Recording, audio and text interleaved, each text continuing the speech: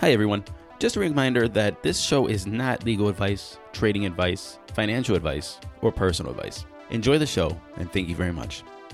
This show is sponsored by BitGuild.io, redefining the relationship between players and developers by facilitating full and true ownership of in-game assets.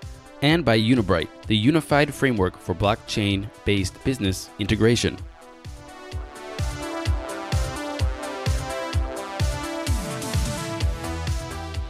Yo, welcome to Crypto 101, the average consumer's guide to cryptocurrency. This is Matthew Aaron, and I don't know about you, but I'm concerned. And I'm concerned with my data. Cambridge Analytica, Facebook, they're not hacking systems, they're not hacking servers, they're hacking the people. They're taking your data, they're collecting your clicks, your likes, your browses, your searches, comments, creating profiles about you, and understanding how to manipulate you, us, we, the people. What can we do about it? Well, today I'm talking to Roger Heine of Datum, and Datum is aiming to put the control of data, your data, our data back into the individual's control, my control, your control, not on a server in Facebook, not in Google, controlled by you. Is this a good idea? Can this really work? Do they have a good plan? And what is the future of our data? Well, we're going to talk about that in this conversation with Roger, and we're going to get to the bottom of their company, Datum, and if this is a really good solution to the problems that we're having and the problems that we're seeing in the world right now with Cambridge Analytica, Google, Facebook, Amazon, you name it. But before we get into that conversation, please go to crypto101podcast.com. That's crypto101podcast.com. Send us an email. Say what's up. Would love to hear from you. Go to our Patreon page, become a patron. The patrons are our backbone to our community, and we put up episodes, rants, commentaries, and some hidden gems of conversations up there just for the Patreons. Also, please check out our Facebook page. Our Facebook community is a great place if you have any questions, resources, or what have you to share. And also, please go to iTunes and subscribe, rate us, and leave us a comment. It helps us stay on the top charts so that people can find us. And if you like the show, please tell your friends, family, co-workers to listen and subscribe. Without further ado, here's my conversation with the CEO and founder of Datum.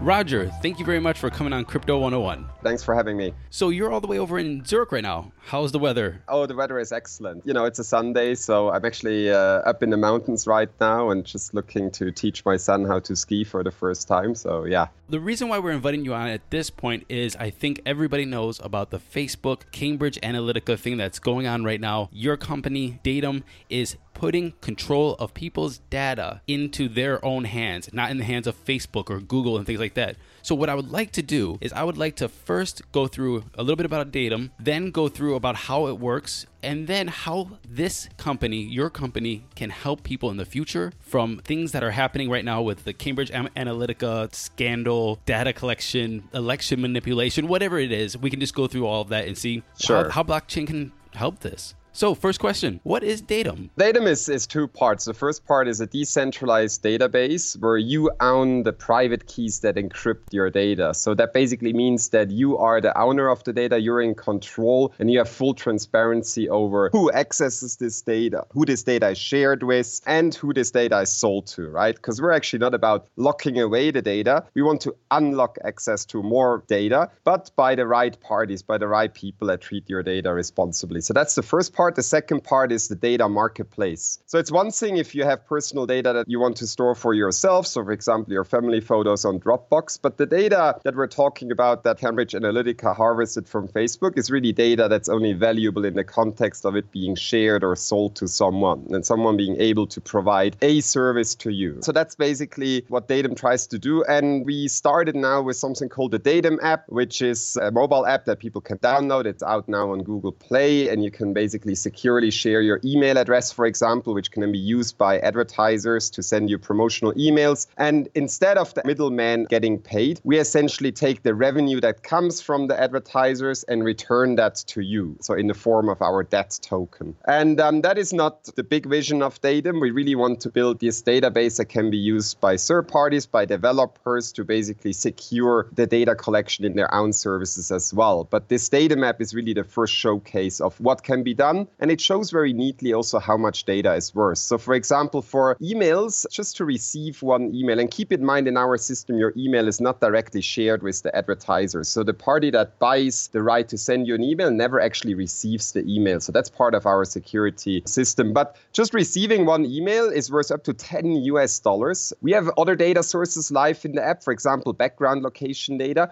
Now, it's very interesting that background location data, which basically means all the places you have gone to within in 1 month, that is only worth between 1 to 10 US cents a month for an American customer, and less if you're outside of the US. So it's also really interesting to see, right, how much different types of data are actually worth, how they're being used by what kind of parties and for what purposes. I'm a little confused by that explanation. Let's just take an average person. Let's just call him Johnny. Johnny downloads your app. And now let's talk about the future. Let's not talk about the present. Let's talk about where you want to go. So 5 years from now, 10 years from now, Johnny has his Datum app. What would Johnny do? How would he log in? And what would he control? And what would you be able to sell? And how would this exchange work with the DAT token? At the moment, if you download a free app, mostly what happens is that there is a login with Facebook or login with Google button. And you use that to have this kind of single sign-on experience. You don't necessarily want to create a new account. But by doing this, you're actually sharing data into the Facebook or Google data silos, and the developers have access to this data. So we want to provide a simple alternative to that. So we want to replace the login with Facebook with our alternative. This could either be branded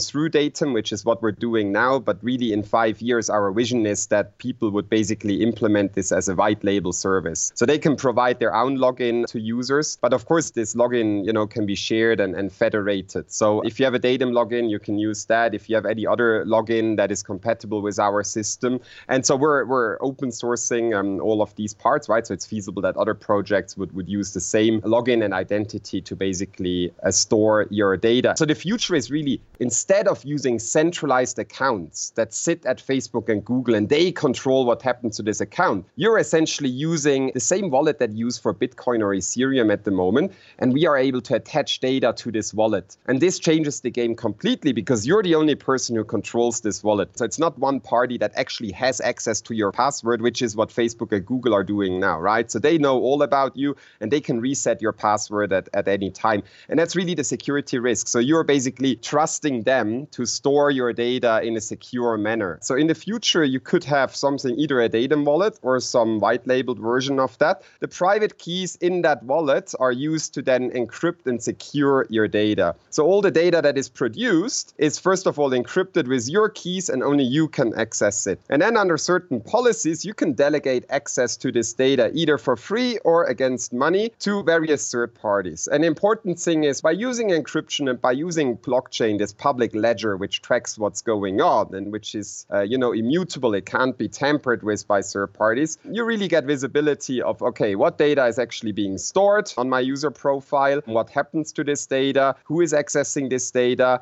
and who is paying for this data. And you'll be able to, for example, say in the future that you are okay for your data to be used for advertisement purposes, but not for political retargeting. This Facebook and Cambridge Analytica situation just showed that even though Facebook was not, technically hacked, so it's not a hacker that gained access to Facebook databases, they basically, through their APIs and interfaces, allowed a company like Cambridge Analytica to extract all the data that was relevant to them. And so this is really what we want to tackle. What does Datum do right now? Right now in the Datum app, when you download the app, you're basically creating a Datum wallet. Mm-hmm. And then all the data that is collected by our app, for example, at the moment, your email address, some segmentation and profile information, and your location data is then securely attached to the private keys inside that wallet, which means that the data is all stored encrypted and you're the only one who can basically delegate access to this data. This is a really important point, right? One of our main problems is actually educating users. Why is this better and what do we do differently?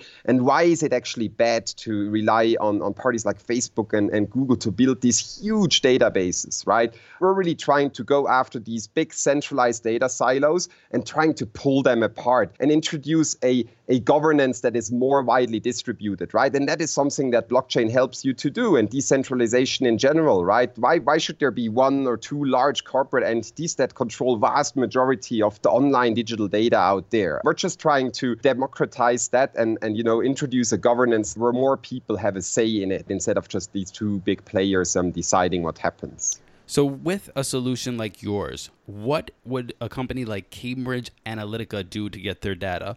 And how would it change the way data is used today? So now when your email goes in, for example, right, you can decide who you want to share this email with in different ways. You can either say, well, I don't care. I'm happy to share this email with anyone and any anonymous party. So of course, in this context, anyone can come in, even Cambridge Analytica, and use it. But then you can also say, hey, I'm only happy to share this in an advertising context with trusted third parties. And there are certain terms attached to that, right? For example, you only allow the email to be used for direct advertisement, but not for things like, again, for example, political retargeting. And because our system makes it transparent who is the buyer, and the buyer can be anonymous or the buyer can be a trusted source, but it's up to you, right, to set these levels and say, hey, I only want to sell to trusted sources, which are basically identified companies that, agree to obey to certain terms. And we don't have this right now, but in the future, we'll also have a staking system, which basically means that these companies have to put up a certain security bond to get to certain types of data. So it's a bit similar like the fines that the GDPR, this new law that is coming on 25th May or becomes active on 25th May in the European Union, the General Data Protection Regulation. So this new policy or regulation introduces fines up to about 4% of annual revenue of companies. And we plan to have a similar kind of staking system in the future to ensure that people that do buy your data are also kind of financially bound to treat it responsibly. But I think that the big important thing in the first step, it's just transparency. So if you go into our system, you can actually see, so at the moment this email, right, is shared with advertisers, then you can go in and see who actually bought this email, what's the name of the advertiser. And even that little bit of transparency would have already helped in a case like Cambridge Analytica. Now you basically don't know who accessed this data, right? It goes into Facebook and then basically various parties access this, but it's not really transparent to you who. Why would a company allow this? I mean, look, Facebook is building their business off of collecting data.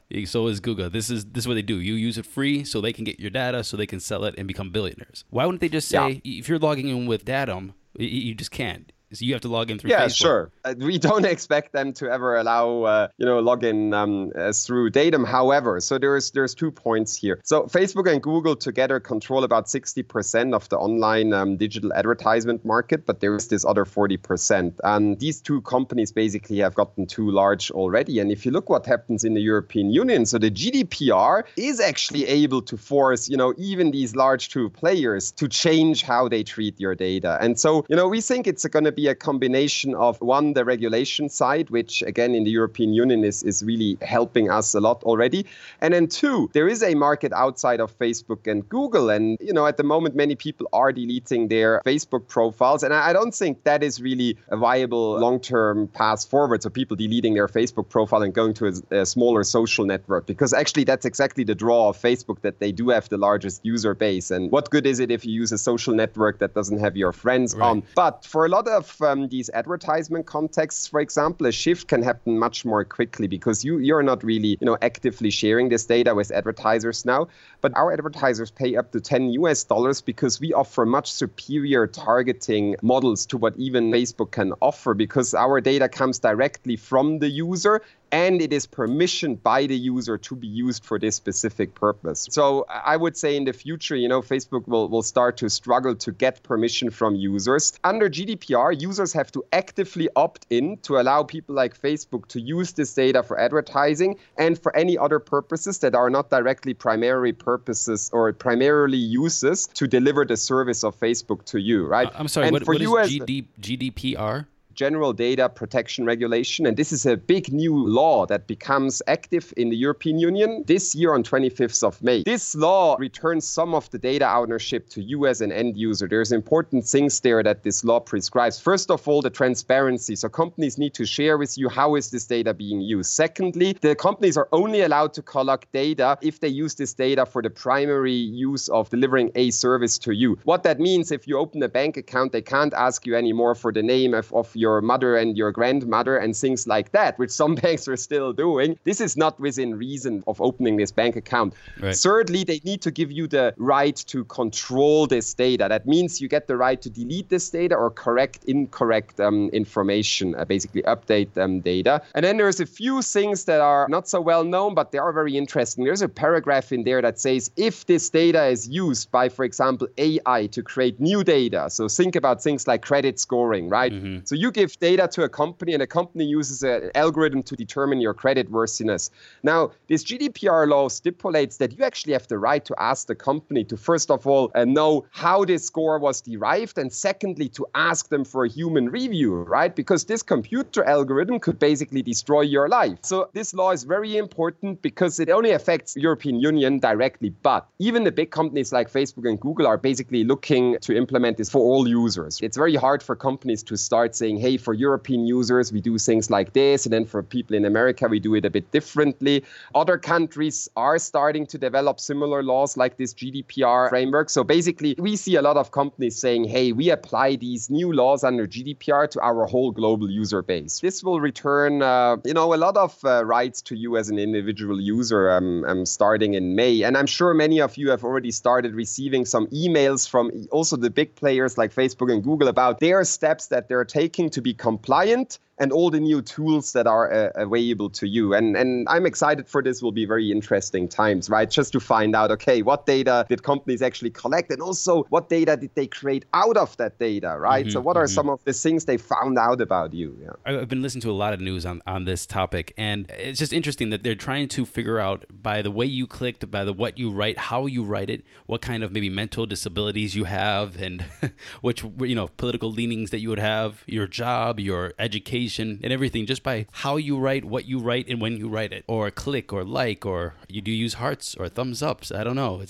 It's pretty interesting. Yeah, and keep in mind, Cambridge Analytica, at least in the beginnings, a lot of what they do, psychological profiling, came out of some academic projects over in the US where they basically took Facebook data, analyzed this to discover which veterans may be at risk for PTSD, right, post-traumatic stress disorder. And they were very successful in doing that. And by doing that, they figured out, hey, we can actually create these psychological profiles that seem to be pretty accurate. And now just think, like, if this kind of seems to work in the medical space, to not give a diagnosis, but, with a certain correctness, tell you, well, this person may be at risk for this disease, right? And of course, it can be used for things like influencing your political opinion. And just think when you browse the internet, I'm sure sometimes you're amazed by simple advertisement that are just so on point of what you were just actually looking for. And these things use very basic data, right? They don't use the same kind of data that Cambridge Analytica started to harvest through the surveys, right? Where they can basically get you to answer exactly the questions and collect exactly the data that they need to create these psychological profiles. And even in the advertisement space, these advertisers can also already do amazing things. And just again, with Cambridge Analytica being able to collect precisely the data they want. Yeah, so I think we've only seen the tip of iceberg, in terms of what we can actually find out about a person just by looking at the data that is, for example, in their Facebook profile. This has really only started in the last few years, and then I'm sure we're going to see much more scary things come out of that.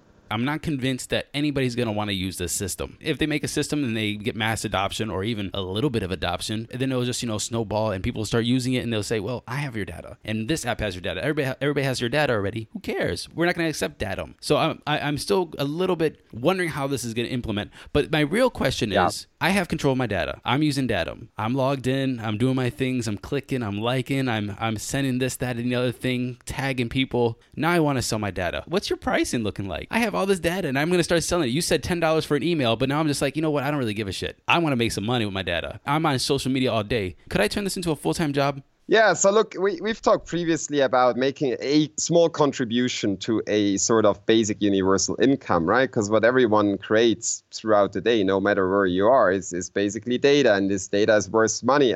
So we have a calculator on calc.datum.org where you can kind of see how much are some of these large companies making per year on you. So the metrics are very simple. We just looked at the ARPU, the average revenue per user that companies like Facebook and others are making of you. And you can see that if you participate in, I think it was about 20 companies that are in our calculator, that amounts to about $2,000 yearly worth of revenue that these companies are able to make off of your data. And so, it's not a replacement for your job, but it's certainly, a welcome addition. And then the other thing I'd like to point out is what we are seeing at the moment is that actually data in developing markets is relatively speaking more valuable compared to what people earn in those markets, right?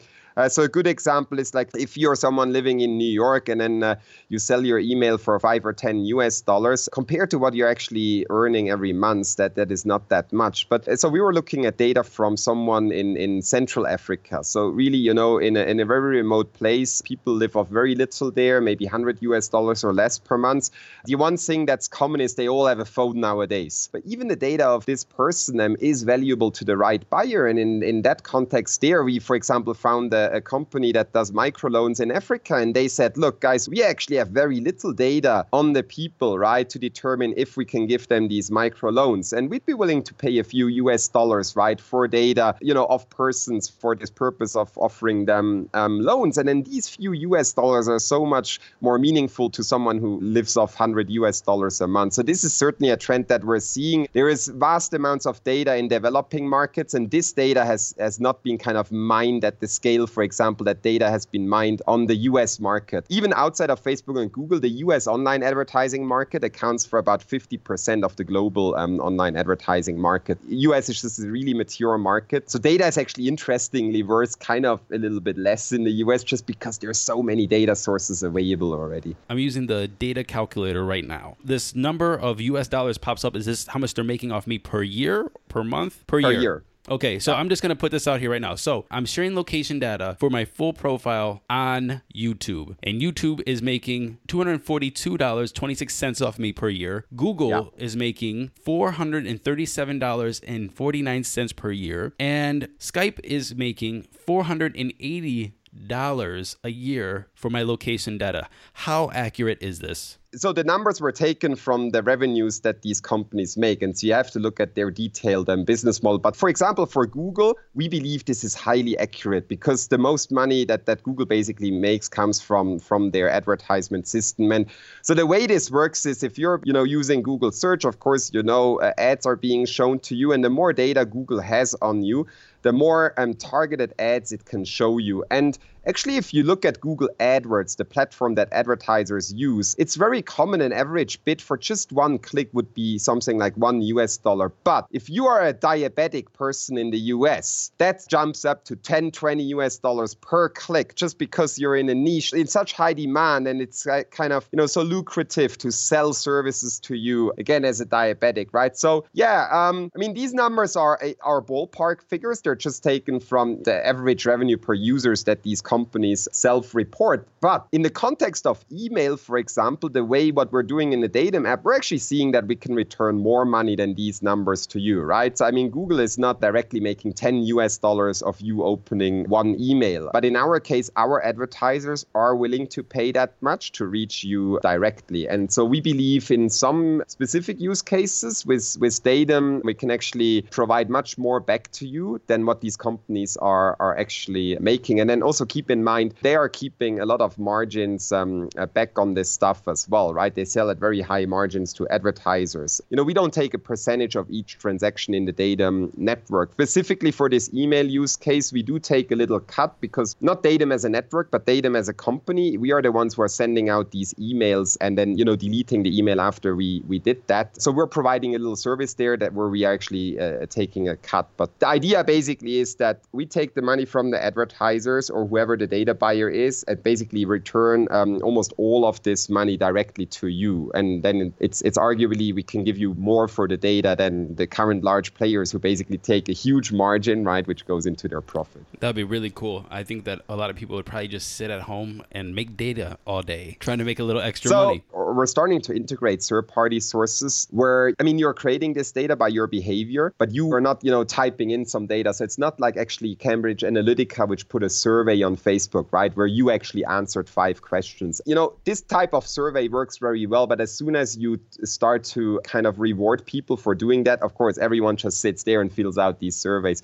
So we're actually looking at currently integrating with many third parties, right, to collect data that you actually produce, but it's much harder for you to kind of just provide fake data for that. And we are in the crypto space at the moment. So in the next few weeks, we're launching a new feature where you can enter an Ethereum address, sign a message that proves that you own this Ethereum address, and then basically sell off this information of, for example, how much Ethereum you have in your account, right, to advertisers in an anonymous fashion. So the advertiser doesn't know who you are. This information is only, stored in the data network, but an advertiser can say, hey, I want to send a message to, people that have over 10 Ethereum in their account. And if you look at the cryptocurrency space at the moment, this is exactly what the advertisers want. I mean, there's all these token sales out there. They just want to reach people that actually have Ethereum in their wallet. Because if they do traditional advertising now, they reach a lot of people that are interested in their message. But these people, they don't even have a crypto wallet yet. Right. And we all know how difficult it is, right, to buy your first Bitcoin or buy your first Ethereum. Right. It's actually very difficult. If it wasn't, I wouldn't have a job.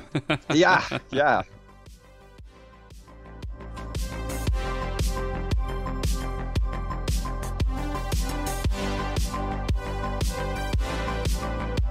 And now a word from our sponsor, BitGuild. BitGuild's mission is to completely redefine the relationship between players and developers by facilitating full and true ownership of in-game assets, cheap and safe item trading, and cross-game compatibility of items, currency, and more. For gamers, maintain full ownership and control of your virtual items through the BitGuild wallet. Sell and trade items and currencies at will, anytime, any place. Safely, securely, cheaply, sometimes even free. And for developers, it's a direct link to an established player base with a strong community, an instant network of like-minded developers building for the same platform. BitGuild's token sale is now live. It started on March 15th, 2018 and goes until April 5th, 2018. So, head to bitguild.io. That's bitguild.io to. Hey guys, Tivo here to tell you about the Eufy Video Lock, a smart lock, a 2K camera, and a doorbell all in one. That's right, 3-in-1 for triple the security. It's easy to install. All you need is a Phillips screwdriver. No drilling required. It gives you keyless entry, so no more fumbling your keys when you have your hands full coming back from the grocery store. No more worry about the kids losing a house key. No more worry about a guest losing the house key or forgetting the passcode on your door. And for Airbnbers, it's a no-brainer as you can change the passcode at will between renters. It has available fingerprint recognition, and it has AI self-learning chips, so the more you use it, the more accurate it's going to be. You will have no anxiety with the battery charging. It is a rechargeable battery, and it lasts around 4 months, but don't worry, when it's low, it'll give you plenty of weeks' notice, and also it always comes with a physical key as a backup. There's no monthly fee, unlike other brands that charge you a monthly fee to get your backup recordings. They're always recorded locally, and you will always have access. Customer support for the Eufy Video Lock is 24/7, so you don't have to worry about any issues you have, and it comes with an 18-month warranty. What I love about this product is it's truly all-in-one. With the 3-in-1, you don't have to go out and buy multiple parts. It's all in this package with the Eufy Video Lock. So if you're interested in learning more, go on Amazon and search Eufy Video Lock. That's EUFY Video Lock, or visit eufyofficial.com/video lock. Again, that's EUFY Video Lock. Eufy Video Lock. Get complete control over your front door. That's not just the sound of that first sip of Morning Joe. It's the sound of someone shopping for a car on Carvana from the comfort of home. That's a good blend. It's time to take it easy, like answering some easy questions to get pre-qualified for a car in minutes. Talk about starting the morning right. Just like customizing your terms so your car fits your budget. Visit Carvana.com or download the app to experience car shopping the way it should be. Convenient, comfortable. Ah. When you need mealtime inspiration, it's worth shopping Kroger, where you'll find over 30,000 mouth-watering choices that excite your inner foodie. And no matter what tasty choice you make, you'll enjoy our everyday low prices, plus extra ways to save, like digital coupons worth over $600 each week. You can also save up to $1 off per gallon at the pump with fuel points. More savings and more inspiring flavors make shopping Kroger worth it every time. Kroger, fresh for everyone. Fuel restrictions apply. Learn more, get whitelisted, and take part of the public token sale. Now, back to the show. Unibright.io. Unibright is a team of developers with 20 plus years of experience in business integration. Nowadays, most companies have strong interest in blockchain technology but struggle to use it. That's why Unibright created the Unibright Framework. Unibright makes it easy to integrate blockchain technology into existing businesses. All you have to do is pick a template that fits your specific case, customize the business integration workflow, then Unibright will automatically generate all objects you need for blockchain-based business integration, smart contracts, smart adapters, and smart queries. For more information, go to unibright.io. That's UNBRIGHT.io. Their token sale starts April 10th, 2018. And now, back to our show.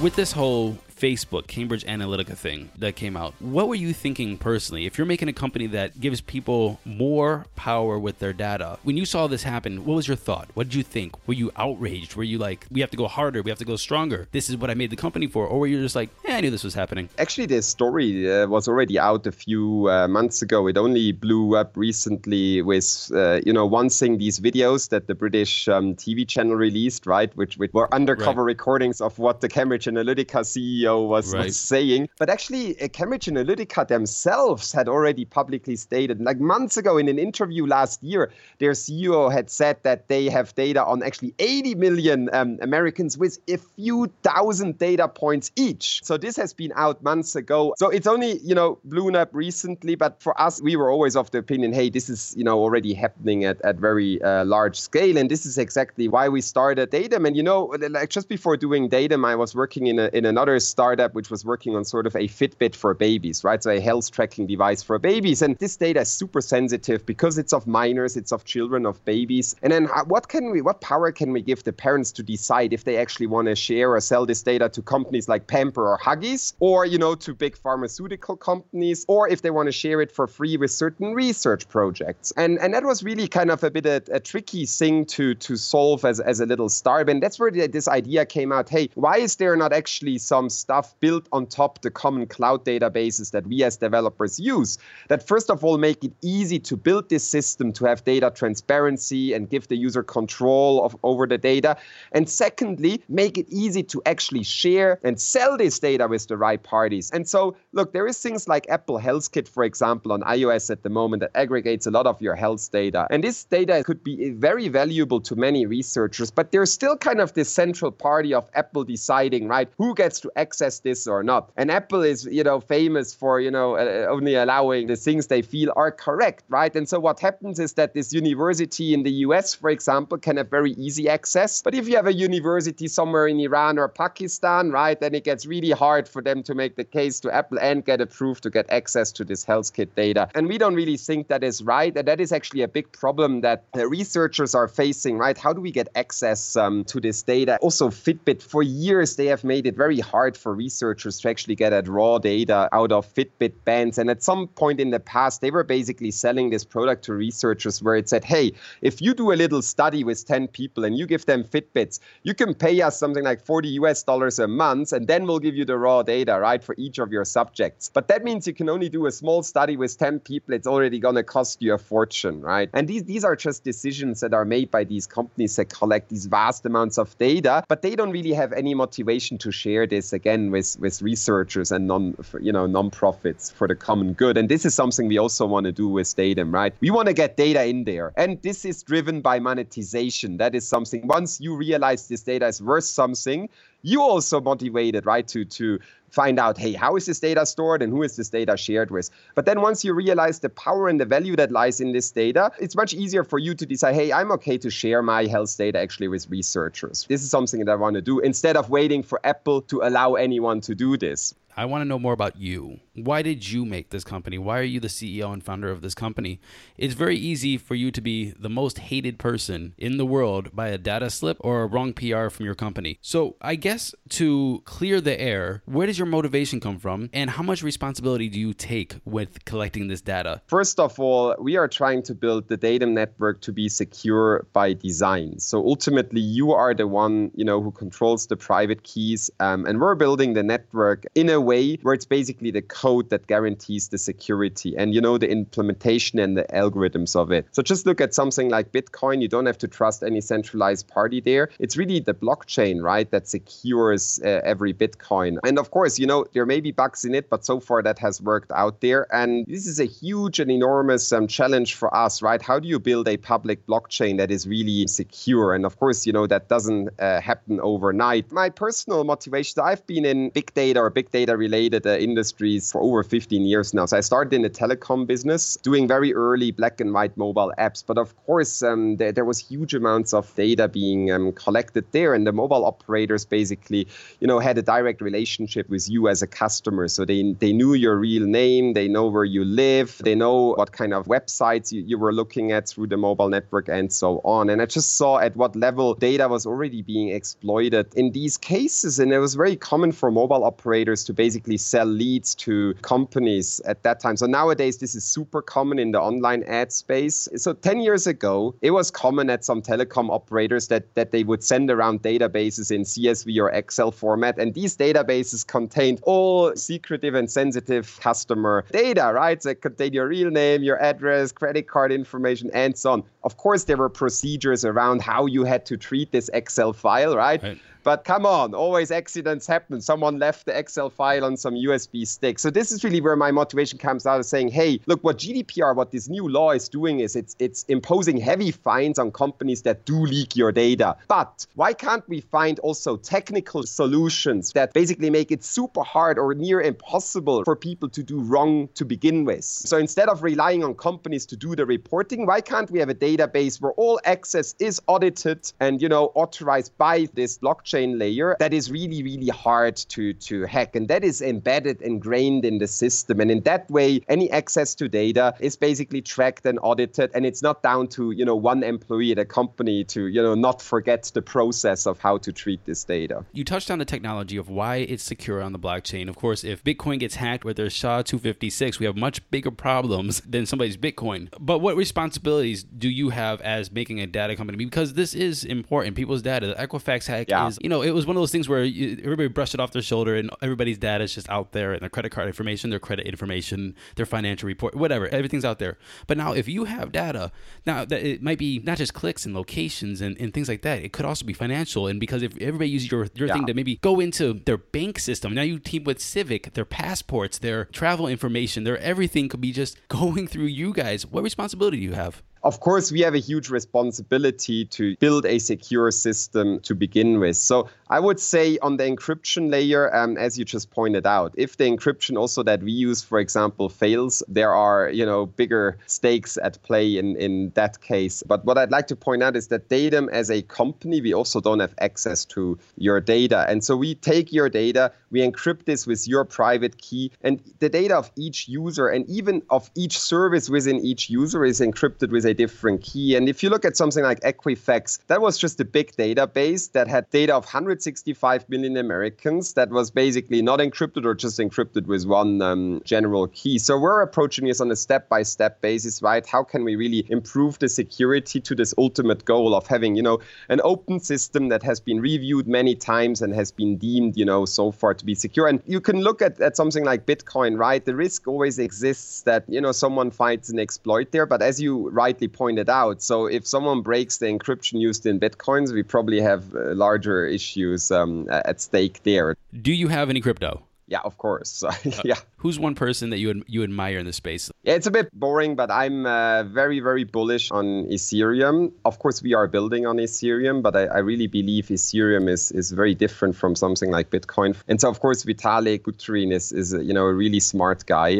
That is like the most popular answer that I get ever. By the way, it's probably 50% of the people tell me Vitalik. Of course. He has a really interesting personal blog that I would recommend to anyone. And he just has a really good ability to explain really, really complicated things in very kind of relatively simple terms. Again, I just like to point out there's, so many people working in this space. And I'm actually very happy that there isn't that much of a, person cult. Of course, in recent months or years, some people have been singled out. And, there's guys like McAfee, key opinion leaders, right? But it's down to everyone to figure out, how much you value his opinion. But generally, what I find exciting is that actually in the blockchain space, there's still so many contributors, and it's really when these people come together, right, towards a common goal, that exciting stuff is happening. And just look at, how many contributors there are for Bitcoin and Ethereum. So it's really not a single person thing. And of course, when we're talking about blockchain, the whole point is about decentralization. So it's really not about, building up these mega leaders like Zuckerberg and Bill Gates and guys like these. And I kind of like to see that this space is, at least so far, not going too much in this direction. And when it is, it's mostly driven by the token sale money at the moment, right? And of course, that's where McAfee fits in. But I do think that will actually, potentially ebb down a bit in the coming months, right? The market is pretty overheated still in a way, yeah. Overheated in terms of what has happened with ICO token sales and the projects behind. And I look at this from a normal startup perspective. You're trying to gain traction, and this is based on very common metrics like, how many users do you have? What is your monthly growth for new users? How many transactions do you have in your blockchain network, for example? What's the volume of those? And very, very few projects have any of these metrics out because mostly haven't launched any products. And so ultimately, right. At the moment, value is just based on future speculation on these teams implementing their big visions. And of course, in the startup area, more than 90% of startups fail outright. And I don't think that has been really factored in the current market, right? It's fine to place some bets, right? It's like gambling. You have 10 projects here, buy a bit of tokens or shares or whatever, right, of these 10 projects, and maybe one will become a unicorn. But if you look at the current valuations, we've gone way beyond that point. It's just not feasible that, out of all these and many, many big projects with valuations over $1 billion, right, that they will ever actually build something that will be backed up by fundamentals. And this needs to happen at some time because that's what we're all waiting and hoping for, right? Is say, okay, blockchain will revolutionize and disrupt this industry and it's going to be $1 billion. And, some token sales it's $1 trillion market, even though the value of all assets in the world is only something like 5 trillion or some number like that. So how much was Datum's token sale? Yeah, we raised about $8 million US dollars. At some point, our token market cap was over 100 million US dollars. And in the context of the market, well, okay. But in the context of where we felt we are as a company, right? And I say this very frankly, that's just too much in a way, right? And so now our market cap, I think it's about 20 million. And the reason I mention that is with our beta app, we've already sold more than 100,000 US dollars of data, which has been bought by advertisers that have been buying this using that tokens since 20th of December. And now we have these metrics that we can look at, right? We can look at, so in 3 months, they made 100,000 US dollars. So maybe this year they're on track to make 500,000. And so, yeah, maybe, you could say, a market cap 20 million is somewhat justified. It's normal startup metrics, right? It's like, okay, how much revenue do you have? Put some multiplier against it, 20, 30 times, even 100 times, fine, right? But if you're sitting at somewhere like, 1 billion right. and you don't have any product yet, it's just a long way to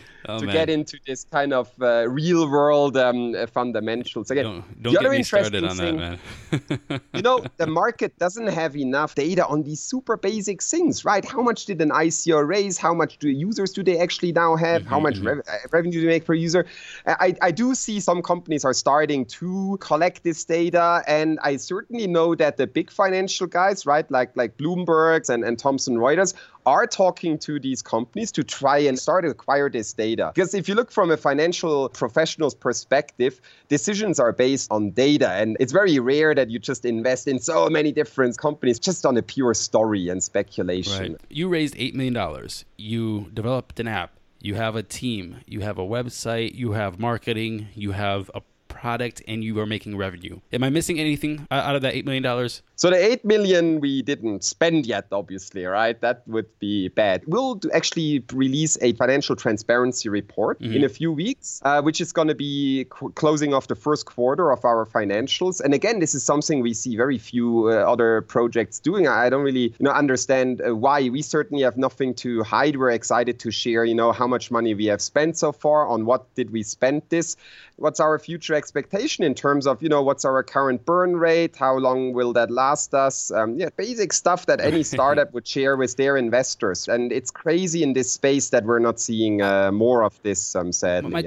My question to this is because we have another sister podcast. It's called ICO 101. And we go out and we talk to ICOs that are in either pre-token sales or ICO stage or whatever stage of ICOs or money collection, what have you, before they, hit exchanges and reach their hard caps. Some of these guys are asking for $50 million, $75 million.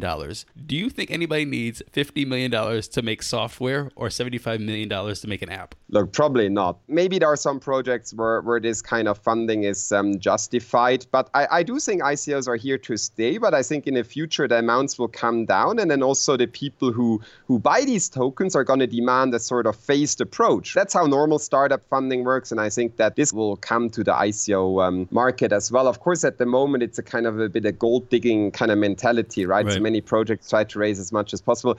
The thing that is not so nice is that because projects are raising so much, things in the crypto world are getting really expensive. So what I mean is marketing to cryptocurrency enthusiasts and getting listed on exchanges. That is a huge thing. I'm not sure how much the public is aware, but the big centralized exchanges are, of course, charging extremely high fees. So we're talking millions of US dollars to secure a listing. Now, look at a project like us. So if you raise $8 million US and that needs to last you for 3 or 5 years, simply don't have the funds. But because so many projects raise so much money, and because at the moment it's all speculation, so getting listed on a big exchange helps to push up the token price. And so there's many projects are happy to pay $1 million US and far more, frankly, to get their token listed on an exchange. I see that you're on KuCoin, Huobi, OK Exchange. That's pretty much it. You're not in any big exchanges, but do you even need to be on a big exchange? Because, your revenue is coming from data. You don't need to be traded. When we distributed the tokens, the very first point where it was possible to trade was on EtherDelta. And I think for 1 day or so, we had a few $100,000 US of volume there, which is, not bad for EtherDelta. So, arguably, even something that's a bit hard to use like EtherDelta can be used to just provide this basic functionality of how do people get your token to basically use the utility. Centralized exchanges just provide kind of slightly better interface and a better UX around that. But ultimately, of course, again, the game at the moment is to get on these big exchanges to tap into the volume of the user base of the exchange, because volume basically drives price. So we're still trying to get these exchange listings, but it's basically clear also from the money that we raised, right, that we can't pay our way into it. So we're talking to exchanges and trying to see, hey, look, we think we're a solid project, and we do have, real demand from advertisers buying this token for its utility. So would you consider listing us? Of course, the reality is these exchanges every day get dozens of applicants who are very willing to pay high listing fees. Right, exactly. Why wouldn't you just sell the data token directly so they could use it to exchange data instead of an exchange? So there are some difficult AML and KYC issues there, basically establishing. So if someone gives you fiat, right, someone gives you US dollars and you return cryptocurrency to them, then you're basically acting as an exchange. And it's already hard to run a token sale that is compliant with all the regulations. And we, for example, did a KYC in our token sale, which was still relatively early, right? So last October, it was not every ICO or token sale did KYC back then, actually very few. This was really complicated for us to implement that and do this. It's not a core thing that we do in our business to exchange, fiat to crypto. And so we really need an exchange or an external party to handle that for us and deal with all the regulation issues around that. You know how silly that sounds, that you need to do KYC AML to sell that token to somebody for fiat, but we're just talking about collecting people's data to use to manipulate them for elections and stuff like that for free. That's ridiculous. Yeah.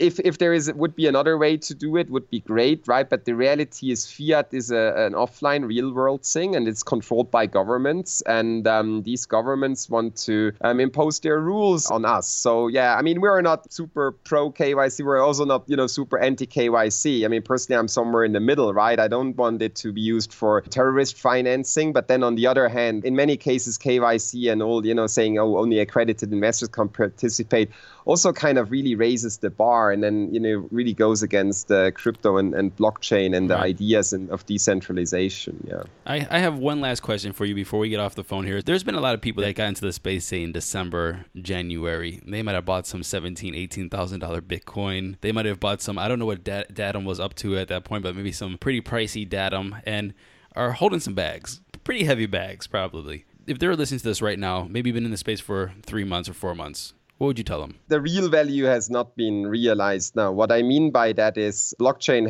does have huge potential. It does have the potential to really disrupt a lot of industries. And when this actually happens and when this value is created, that's when we'll see that being reflected in the real price. So when is that going to happen? Who knows? But I would say for long-term investors, I do still believe there's lots of value in the current market, and whether you would bought Bitcoin back in December or at current levels would not make a huge difference if you look at, the point ahead in time where this has disrupted industries and is creating so much value. Short term, it's a speculator's market. It's not something that I'm active in at all. We're, of course, focused on our project and not, daily trading up and down. And what I would like to point out, though, is so I was in this space in late 2013 where there was the first Bitcoin bubble, and there was this altcoin, shitcoin kind of phenomenon there where people would take a Litecoin and change the name to, China coin or whatever else and make a new coin. Now, these coins didn't have any other utility or value outside of saying, hey, here's a new coin for this specific community, right? And of course, Dogecoin was created out of that and became something that was worth billions. Why I'm mentioning that is because with these altcoins, very quickly they were pumped up and then lost all the value and never recovered. You can still find some remnants of that or some zombies in CoinMarketCap, right? Which are still listed there, and you see price, this was worth $100 at one point, and now it's not even worth a fraction of a cent. And I honestly, again, many of the ICO and tokens at the moment are, of course, suffer the same fate. It's simple statistics. There's no reason why these ICOs should be any different from startups. So basically over 90% are basically trending towards zero. And then that is that. And so I would, try to place your bets, diversify, back the projects that you really believe have utility and also the potential to go after a large enough industry, right? So sometimes what you see is projects, they go after such minuscule and specific niche markets and try to talk that up. But if you really think about it, there's, no way that they could ever reach the market caps where they would need to be in order for the token price to go up sufficiently within those niche markets. So I am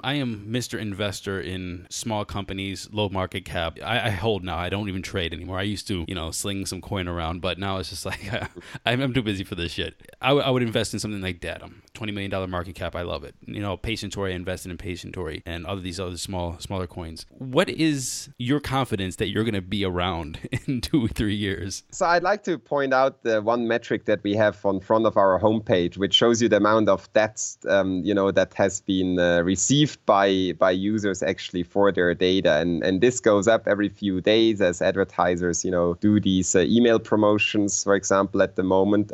That's the metric, the KPI that we are focused on, right?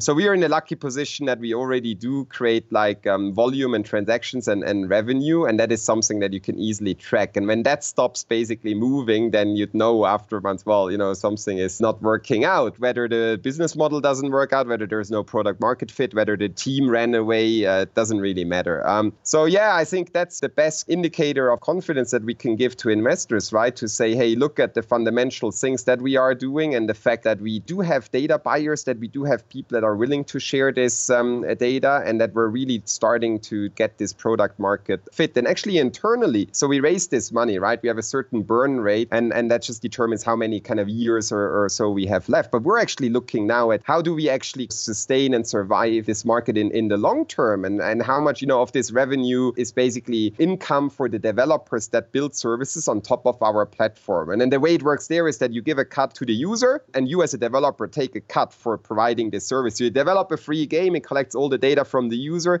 you give 50% of the data revenue to the user, and you keep the other 50%. That's what we're trialing out with this email blast. We're retaining maybe roughly at the moment 10% or so of this revenue that is being made. And so we're looking at, hey, we've got this 10% income every month already as a company team that provides this specific service on top of the Datum network, which is a core development. And how can we grow that to become sustainable in the long term? So of course, now our burn rate is higher than, the little amount we take in. But we are in the lucky position that we have something that is working out, and we are basically just trying to scale this to the point where it covers our burn rate, where we can build the real business out of this. Yeah. Right on. Roger, I'm not going to keep you any longer. You want to go hit the slopes with your son. Thank you very much for coming on the show. And is there anything else finally that you want to just let everybody know? Well, download our app, try it out, become part of the new data economy. And so we like to say #TakeBackYourData and #GetPaid. Right on, man. I love it. Thank you very much, and you have a good day. Enjoy your skiing.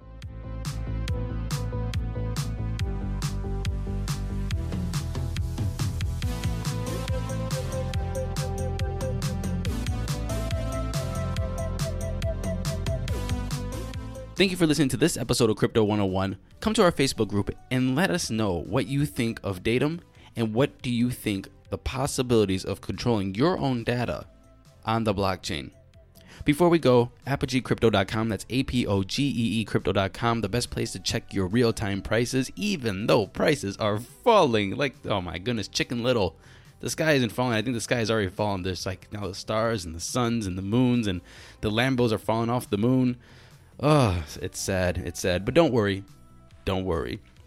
I just posted a good conversation with Doug Pike. If you're a Patreon, go check it out. It's a very good conversation about the current state of the markets, the future of the markets, and the current state of affairs of Vericoin and Verium. I also have to mention whenmoon.co. Check that site out for your news. And ICO 101 podcast. Please go to iTunes, check out Aaron Paul's ICO 101 podcast. It's our sister podcast, and Aaron's killing it. We will see you in the next episode of Crypto 101, where we talk to Priority Token. This is not an ICO. It's not a token. It is a consultancy group for ICOs, and we get into the heads. We get into the back inside information about how consultancies work with ICOs. We'll see you in that episode. Man, that sunset is gorgeous. Grill, patio, sunset. Hard to get better than that. Unless you're browsing Carvana's inventory while you soak it all in. Oh, burger time. So sit back, get comfortable. Carvana's got thousands of cars under $20,000 just waiting for you. I could stay here forever. Carvana, where car buying meets comfort meets convenience. Download the app or visit Carvana.com today. When you need mealtime inspiration, it's worth shopping Kroger, where you'll find over 30,000 mouth-watering choices that excite your inner foodie. And no matter what tasty choice you make, you'll enjoy our everyday low prices, plus extra ways to save, like digital coupons worth over $600 each week. You can also save up to $1 off per gallon at the pump with fuel points. More savings and more inspiring flavors make shopping Kroger worth it every time. Kroger, fresh for everyone. Fuel restrictions apply.